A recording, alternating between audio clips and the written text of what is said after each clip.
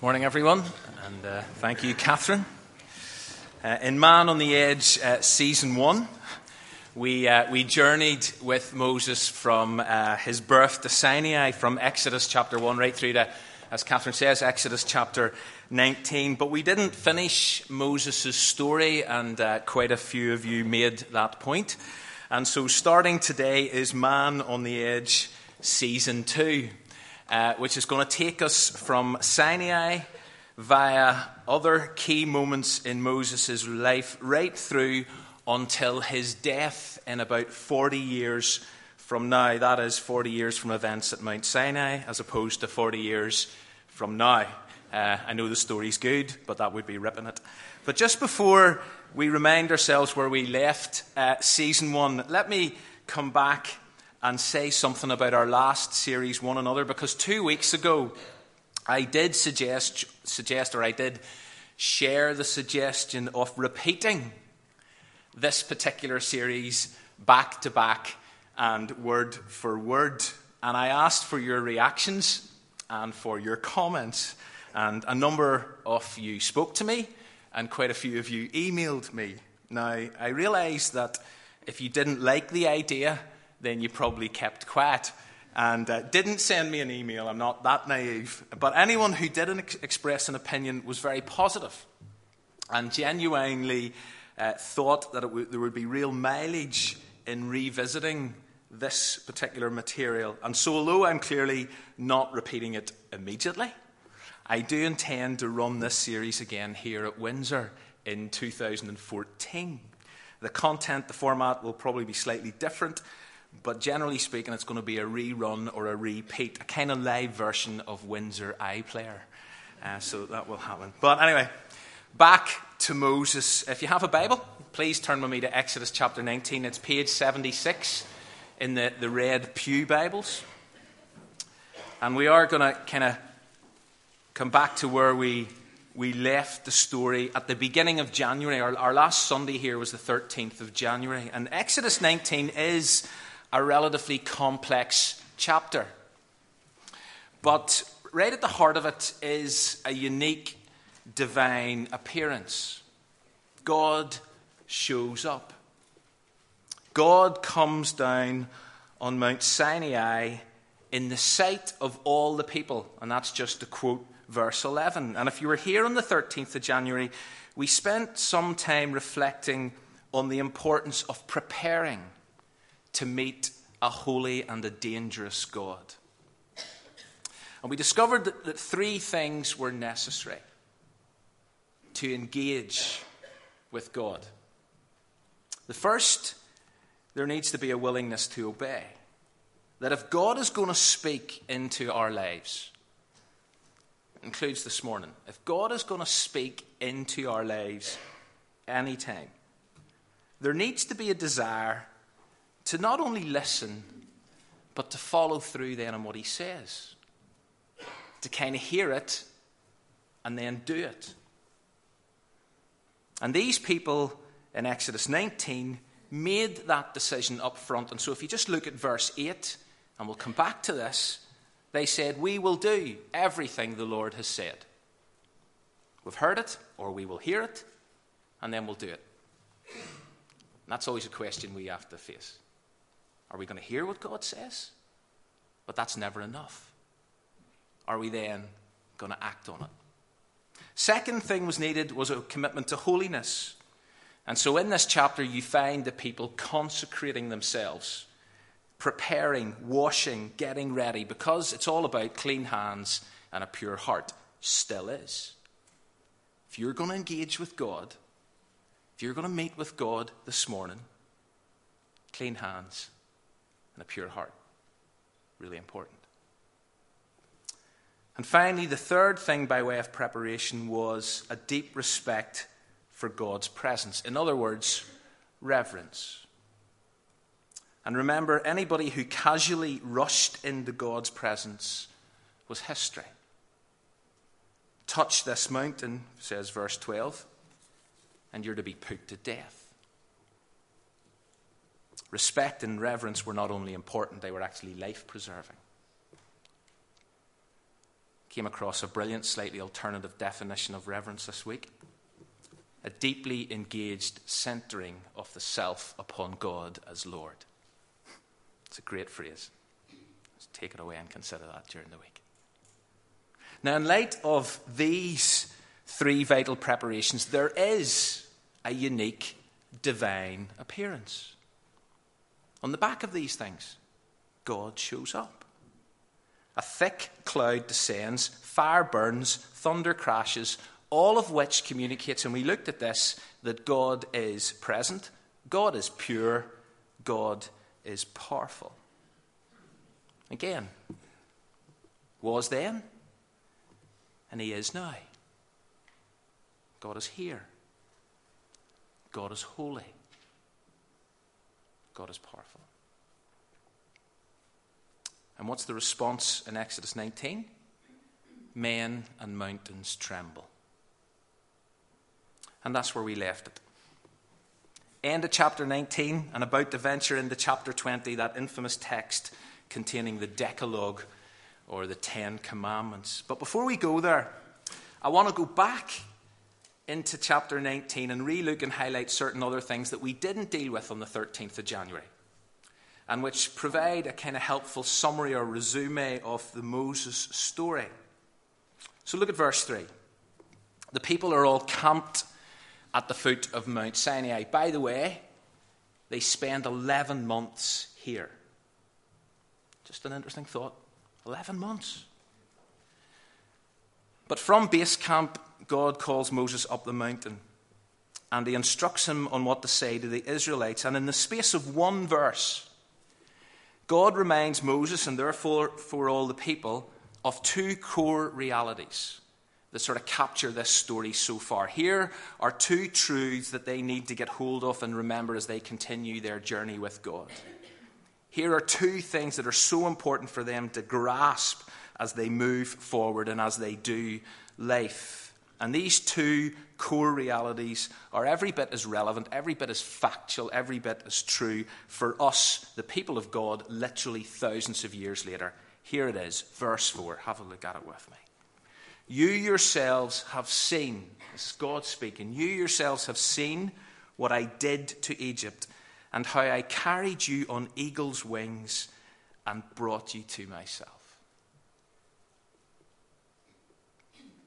God assures, or he reassures Moses and the people of his power and his presence. Or if you like, his power and his protection. That God has been there for them.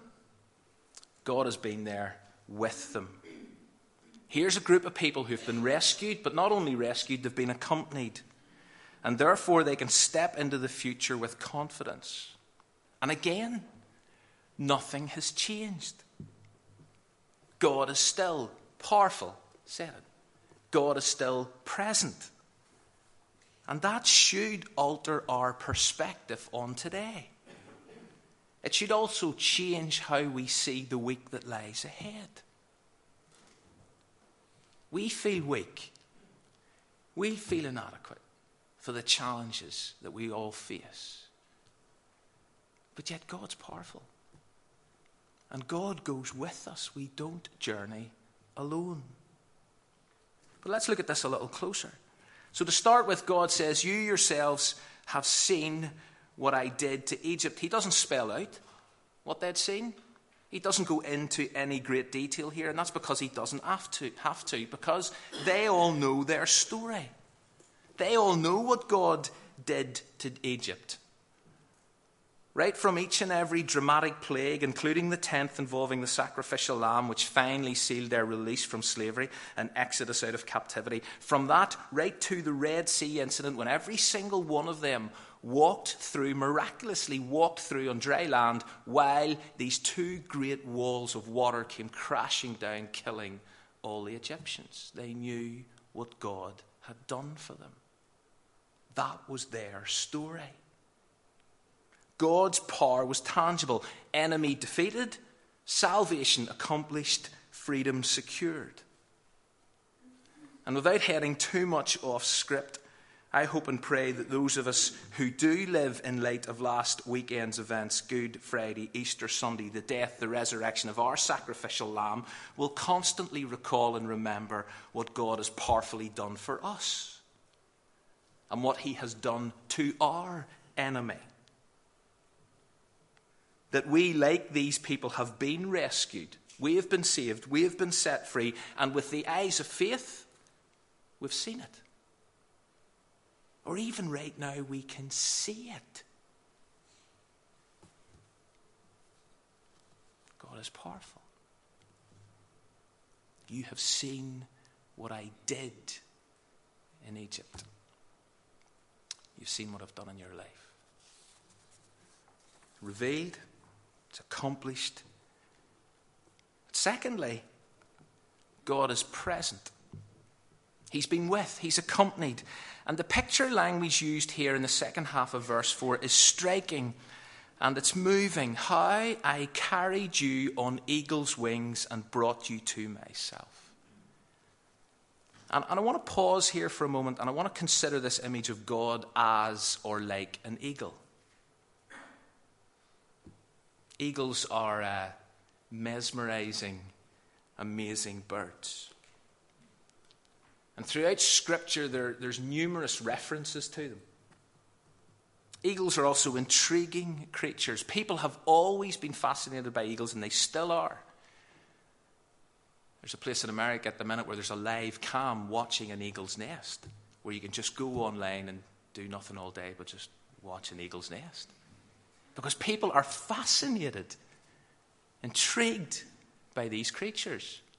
It's always been the way. Listen to this saying from Agar from Proverbs 30. Proverbs 30 lists lots of sayings of Agar, whoever he was. But here's one of his sayings. There are 3 things that are too amazing for me, 4 that I do not understand, and here's the first one. You'll have to look up the other 3. The way of the eagle in the sky. There's something mysterious about eagles. By the way, don't look up the other 3 now. There's something mysterious about eagles. And so here in Exodus 19, as God refers to his constant presence, he chooses an eagle. And he chooses eagle's wings to help the Israelites understand more of his nature and character. He wanted his people to recognize and remember that although at times they might have felt like they were on their own, that they were walking a lonely path, they were actually being carried along by none other than their mesmerizing, intriguing, mysterious, gracious, caring, protective, ever-present God. And as you reflect on this picture, on this idea, and let your imagination run wild. It's no surprise that this imagery of God as an eagle, or at least as having eagle-like wings, is picked up by a number of the psalmists. Just listen and look at how some of those writers celebrate this fact. Hide me in the shelter of your wings. Psalm 17. People take refuge in the shadow of your wings, 36. I long to take refuge in the shelter of your wings, 61. I sing in the shadow of your wings, 63.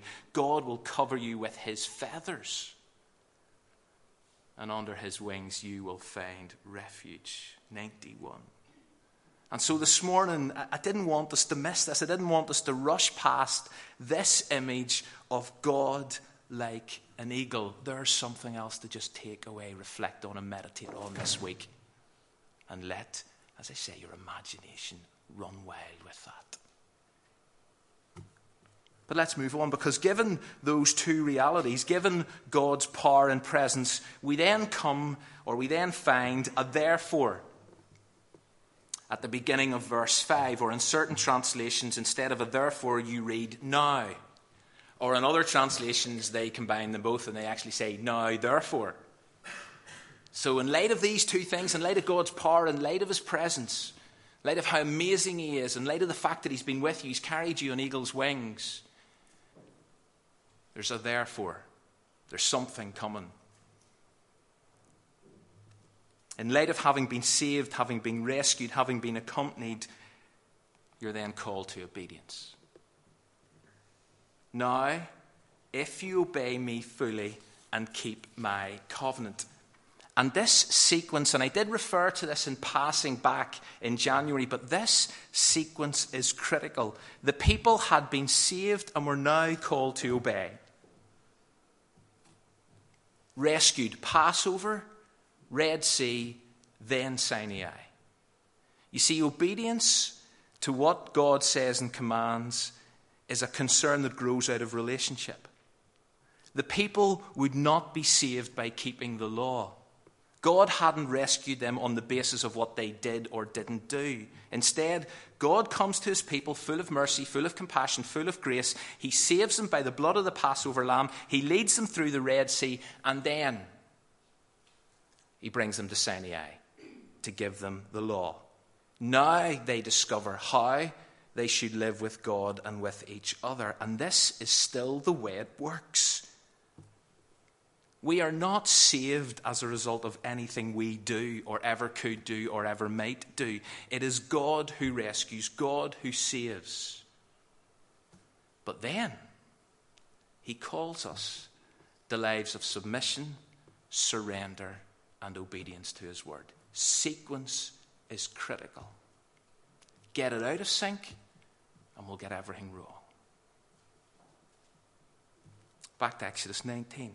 Because then God unwraps the result of their obedience. In other words, if you are willing to obey my voice, if you're willing to keep my covenant, and he is about to reveal all of that in chapter 20 and following, but he hasn't spelt it out yet.